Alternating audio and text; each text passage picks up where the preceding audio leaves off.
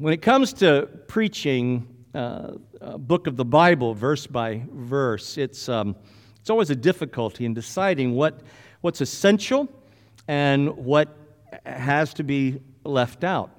That's what I face right away in this first chapter. The material has so many nooks and crannies in it to explore, but this is not a seminary course.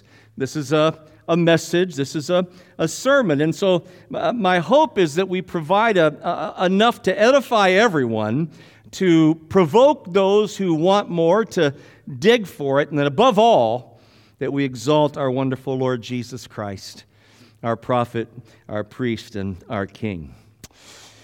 Well, in the passage today, and on into chapter 2, the writer of Hebrews is going to speak about the superiority of Jesus over the angelic beings. The superiority of Jesus over the angelic beings. He takes the rest of this chapter, almost half chapter 2, to do this. The question is, why does he need to do that? I mean, for you and I, this would be a no-brainer, right? If I was to say to you this morning, all of you, Jesus is greater than all the angels, who would disagree with me? You would all readily agree that he is greater. So why does the writer of Hebrews need to defend this so specifically for his audience? Now remember that last week, that in the first few verses of Hebrews 1, he tells us how Jesus is greater than the prophets, because he is the final and full word, the final revelation of who God is. In chapter 3, he's going to tell them that Jesus is not only greater than the prophets, he's greater than Moses. Greater than Moses. Well, for the Jewish believers of that time, they were raised in a tradition. We don't speak about it that much in our Protestant messages, but it's there in the Bible. And they were raised very, very sensitive to honoring angels, because for them, they understood angels to be involved with the giving of the law to Moses. They understood that they were intimately involved in that. Now, when you read Exodus 19, when the law is given, there's no mention of angels.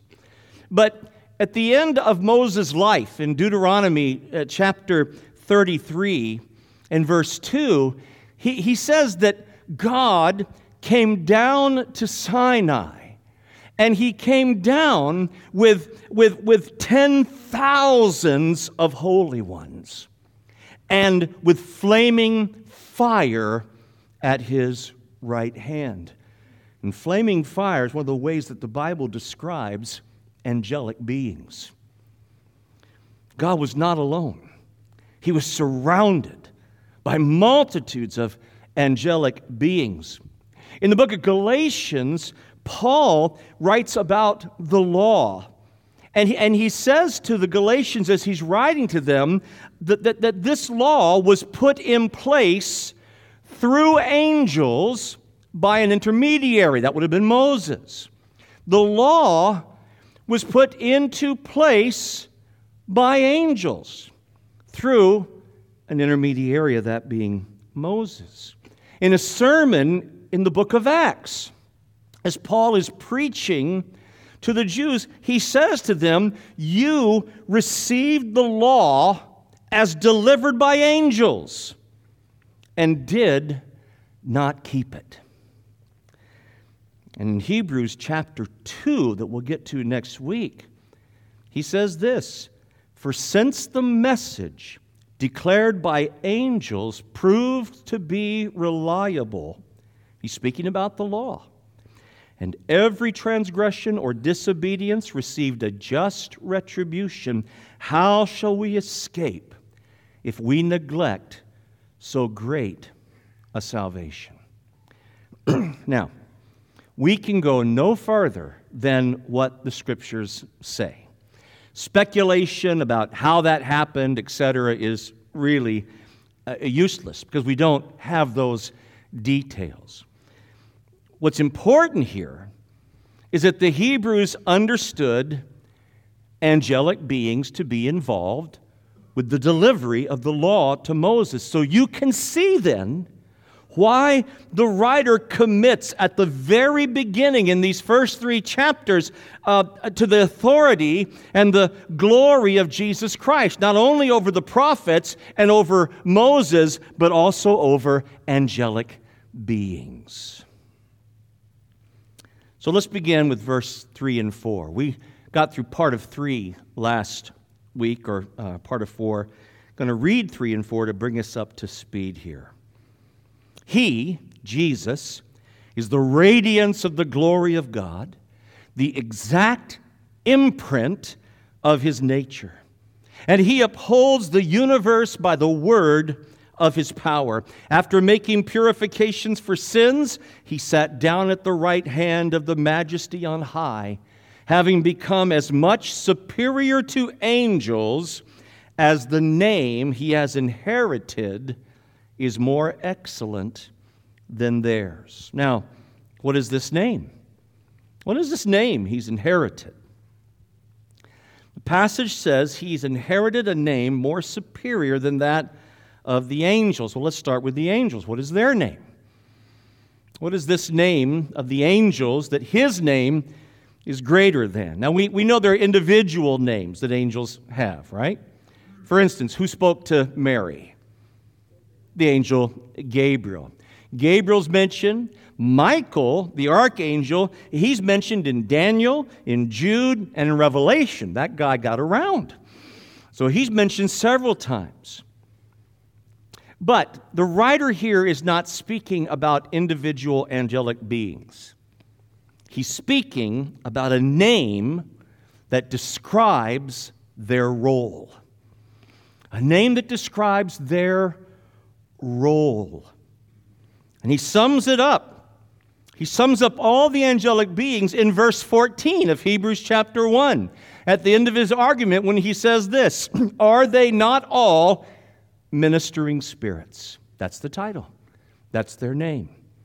They are ministering spirits sent out to serve for the sake of those who are to inherit salvation. Ministering spirits. Now, the writer says that Jesus has a more excellent name. What is that name? Now, if I asked anyone here what that great name is, you would probably reply what? Jesus. But that is not the name He's after here. That's not the name He's concerned with. He spoke of angels not by individual names like Gabriel and Michael, but by a title that described their role, ministering spirits. So what is the title, the name, the title of Jesus that describes His superior role to the angels? And that title is Son. Son. The only begotten Son of the Father. Now, what the writer's going to do here is he's going to use 7 passages from the Old Testament.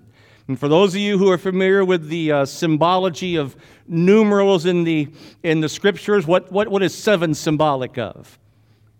Completion or perfection, that's right. And so the writer's going to perfectly and completely make his case for the superiority of Jesus over angels through 7 passages. 6 of them are from the Psalms, 1 of them from 2 Samuel. And he presents these as 3 pairs. 3 pairs of verses and then 1 climactic statement. It's in the form of a question, but it is certainly a statement. Each pair has a particular emphasis. I want you to watch this with me, all right? So here we go. The first pair of scriptures comes from Psalm 2 and 2 Samuel. Psalm 2 and 2 Samuel. We read about them in verse 5 of Hebrews 1. So here's how he begins his argument with these two scriptures. For to which of the angels did God ever say, quote, from Psalm 2, "You are my son, today I have begotten you"? Or again, and he quotes 2 Samuel, "I will be to him a father, and he shall be to me a son." 2 Samuel 7:14. Now the emphasis here is on what? It's on the unique relationship that God has with Jesus. Unlike the relationship he has with angels. The angels are servants. Jesus is a son. He's the son. Now we do need to pause here and ask, what do we make of the word "today" in Psalm 2? Can't underscore for you enough how important Psalm 2 was to the early church. And what do we make of that word "today"? You are my son, today I have begotten you.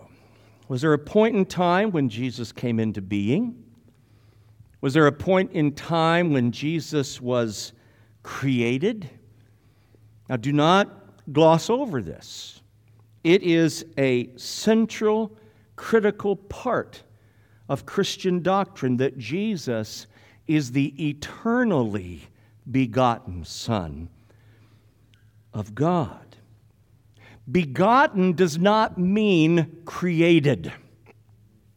The Son, the Logos, the Word of God has always eternally been part of the triune God. Always. Begotten speaks to his incarnation and his manifestation of the manifestation of his glory and power. Remember, John in his gospel said that the Word became flesh. The eternal Word, the eternal Son, became flesh, became the God-man, and dwelt among us. Begotten speaks to his incarnation, his manifestation of glory and power. Mary heard something of this when the angel said to her in Luke 1, he said, "Behold, you'll conceive in your womb and bear a son, and you shall call his name Jesus, and he will be great and will be called the Son of the Most High, and the Lord God will give to him the throne of his father David, and he will reign over the house of Jacob forever, and of his kingdom there will be no end." This is no ordinary baby. Something of his glory is revealed to Mary in that moment.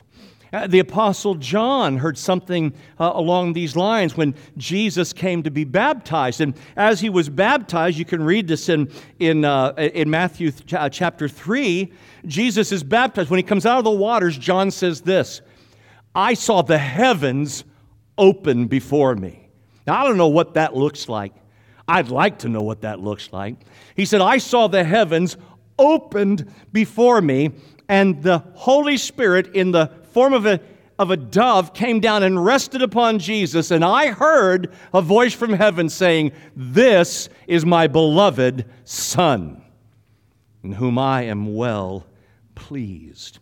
Peter, James, and John heard something about this at the moment they saw the transfiguration of Jesus in Matthew 17:5, as Jesus for just a moment peels back in some way the natural and reveals his glory. He is transfigured in that moment before them. They glimpse a bit of his glory. And as they are doing that, they hear a voice from heaven.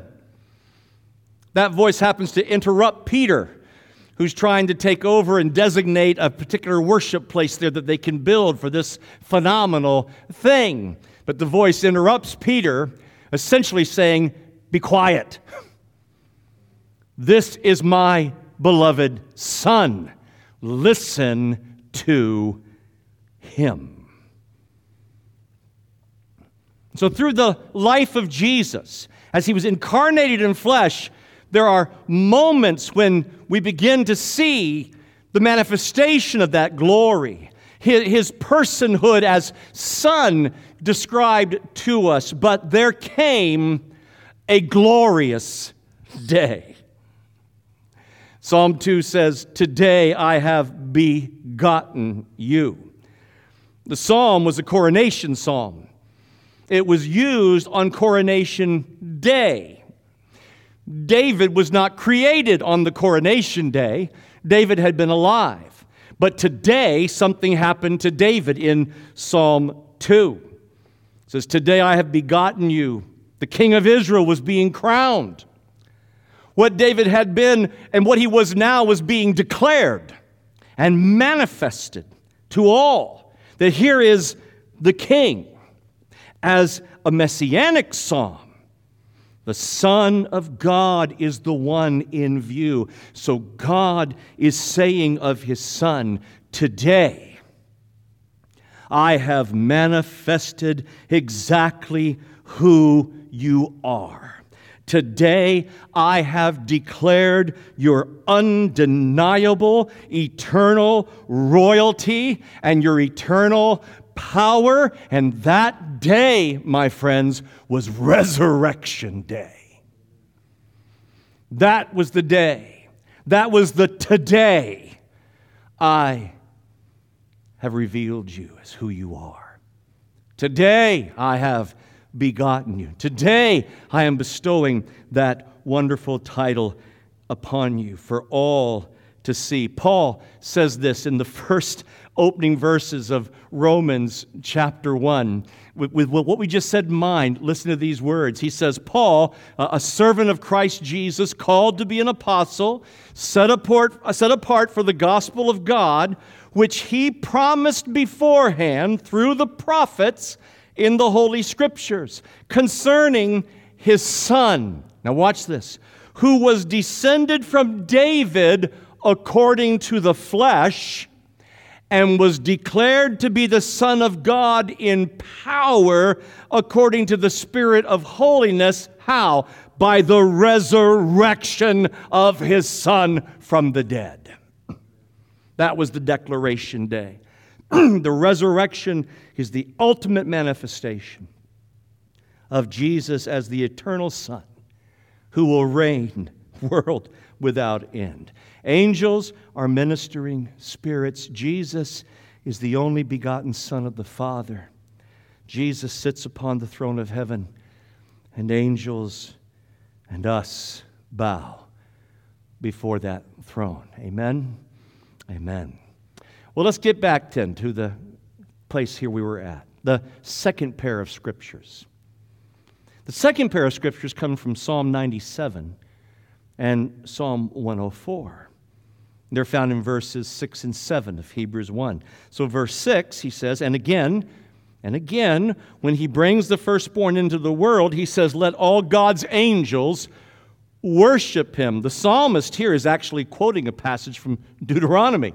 But this is the psalm that's being referenced. "Let all God's angels worship Him." Verse 7, of the angels, he says, and he quotes Psalm 104, "He makes His angels winds and His ministers a flame of fire." Notice the shift in emphasis. The first pair speaks of Jesus in terms of His eternal sonship. The second pair speaks of angels in terms of their service and their worship of the Son. The third pair of Scriptures comes from Psalm 45 and Psalm 102. And again, there's a shift of emphasis. We began in the first pair with the relationship of Jesus as the begotten Son of God. In the second pair, the angels as servants to and worshipers of the Son of God. Now in the third pair, we shift again to the eternal and cosmic authority of the Son. You see this in verse 8 through 9, and verses 10 through 12. 8 and 9, "But of the Spirit," he says, quotes Psalm 45, "Your throne, O God, is forever and ever. The scepter of uprightness is the scepter of your kingdom. You have loved righteousness and hated wickedness. Therefore, God, your God, has anointed you with the oil of gladness beyond your companions. And, quoting Psalm 102, you, Lord, laid the foundation of the earth in the beginning, and the heavens are the work of your hands. They will perish, but you will remain. They will all wear out like a garment. Like a robe, you will roll them up like a garment. They will be changed. But you are the same, and your years will have no end. This echoes what the writer said in verse 2 when he said, in these last days he has spoken to us by his Son, whom he appointed the heir of all things, through whom he created the world. Now in verse 13, he wraps it up with this grand statement in the form of a question from Psalm 110. You read it in verse 13. And to which of the angels has he ever said, sit at my right hand until I make your enemies a footstool for your feet? Brothers and sisters, the great day of all days was Resurrection Day, because that day revealed Jesus in the full declaration of his sonship, of his rightful place as the eternal King, a day after which he would say to his disciples, all authority has been given to me in heaven and on earth. Go therefore, make disciples of all nations. And that day inaugurated the countdown to a coming day when every enemy is brought under the feet of Jesus. And until that day, do remember this from verse 14. Are they not all ministering spirits sent out to serve for the sake of those who are to inherit salvation? Listen, beloved, dear friends, as co-heirs of Christ, you are far more superior in the Father's heart than all the angelic hosts. They serve for your sake. They serve for the Son's sake, and because you are a co-heir with the Son, they serve for your sake. In ways we will never fully know or understand, beyond our counting or our comprehension, angelic hosts, heaven's armies, are serving for the benefit of all of us who are to inherit salvation. We are not to be preoccupied with them, nor are we certainly we're certainly not to worship them. There is only one who is worthy of our praise, of our adoration, our wonderful, exalted, eternal, superior prophet, priest, king, begotten Son of the Most High, the Lord Jesus Christ.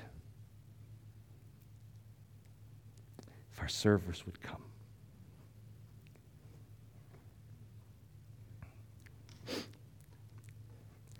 On the night that our Savior was handed over to suffering and death, he took bread, and when he had given thanks, he said, "This is my body that is given for you."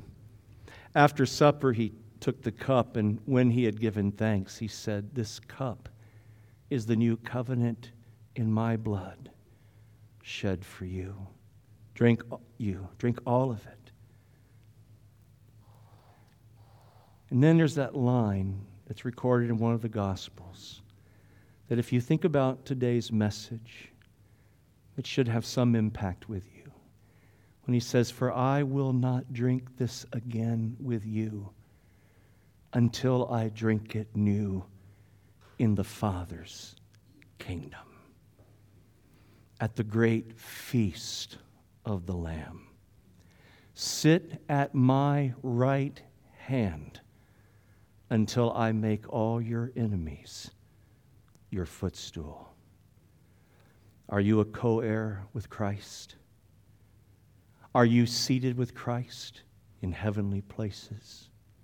Are you in Christ? Then as the co-heir, God is saying to you, I will not drink this again with you. You keep doing this.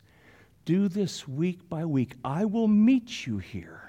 And I will meet you. Come to this in faith, and I will meet you. I will pour out grace. I will strengthen you.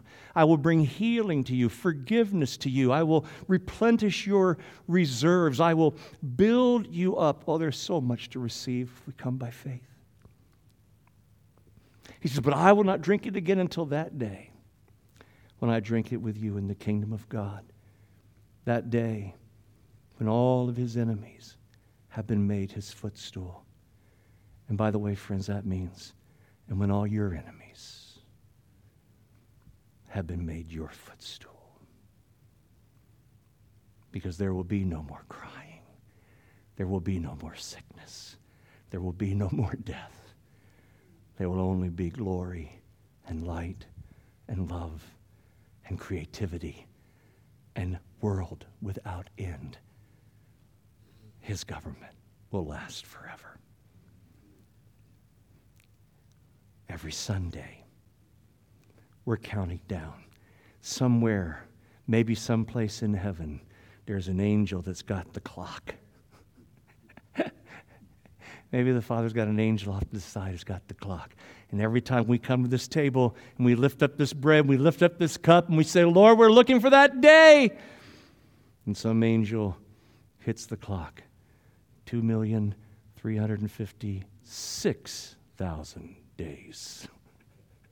We don't know how long it's going to be. But every Sunday, this is part of the countdown. So rejoice in that through Christ our Lord. Amen.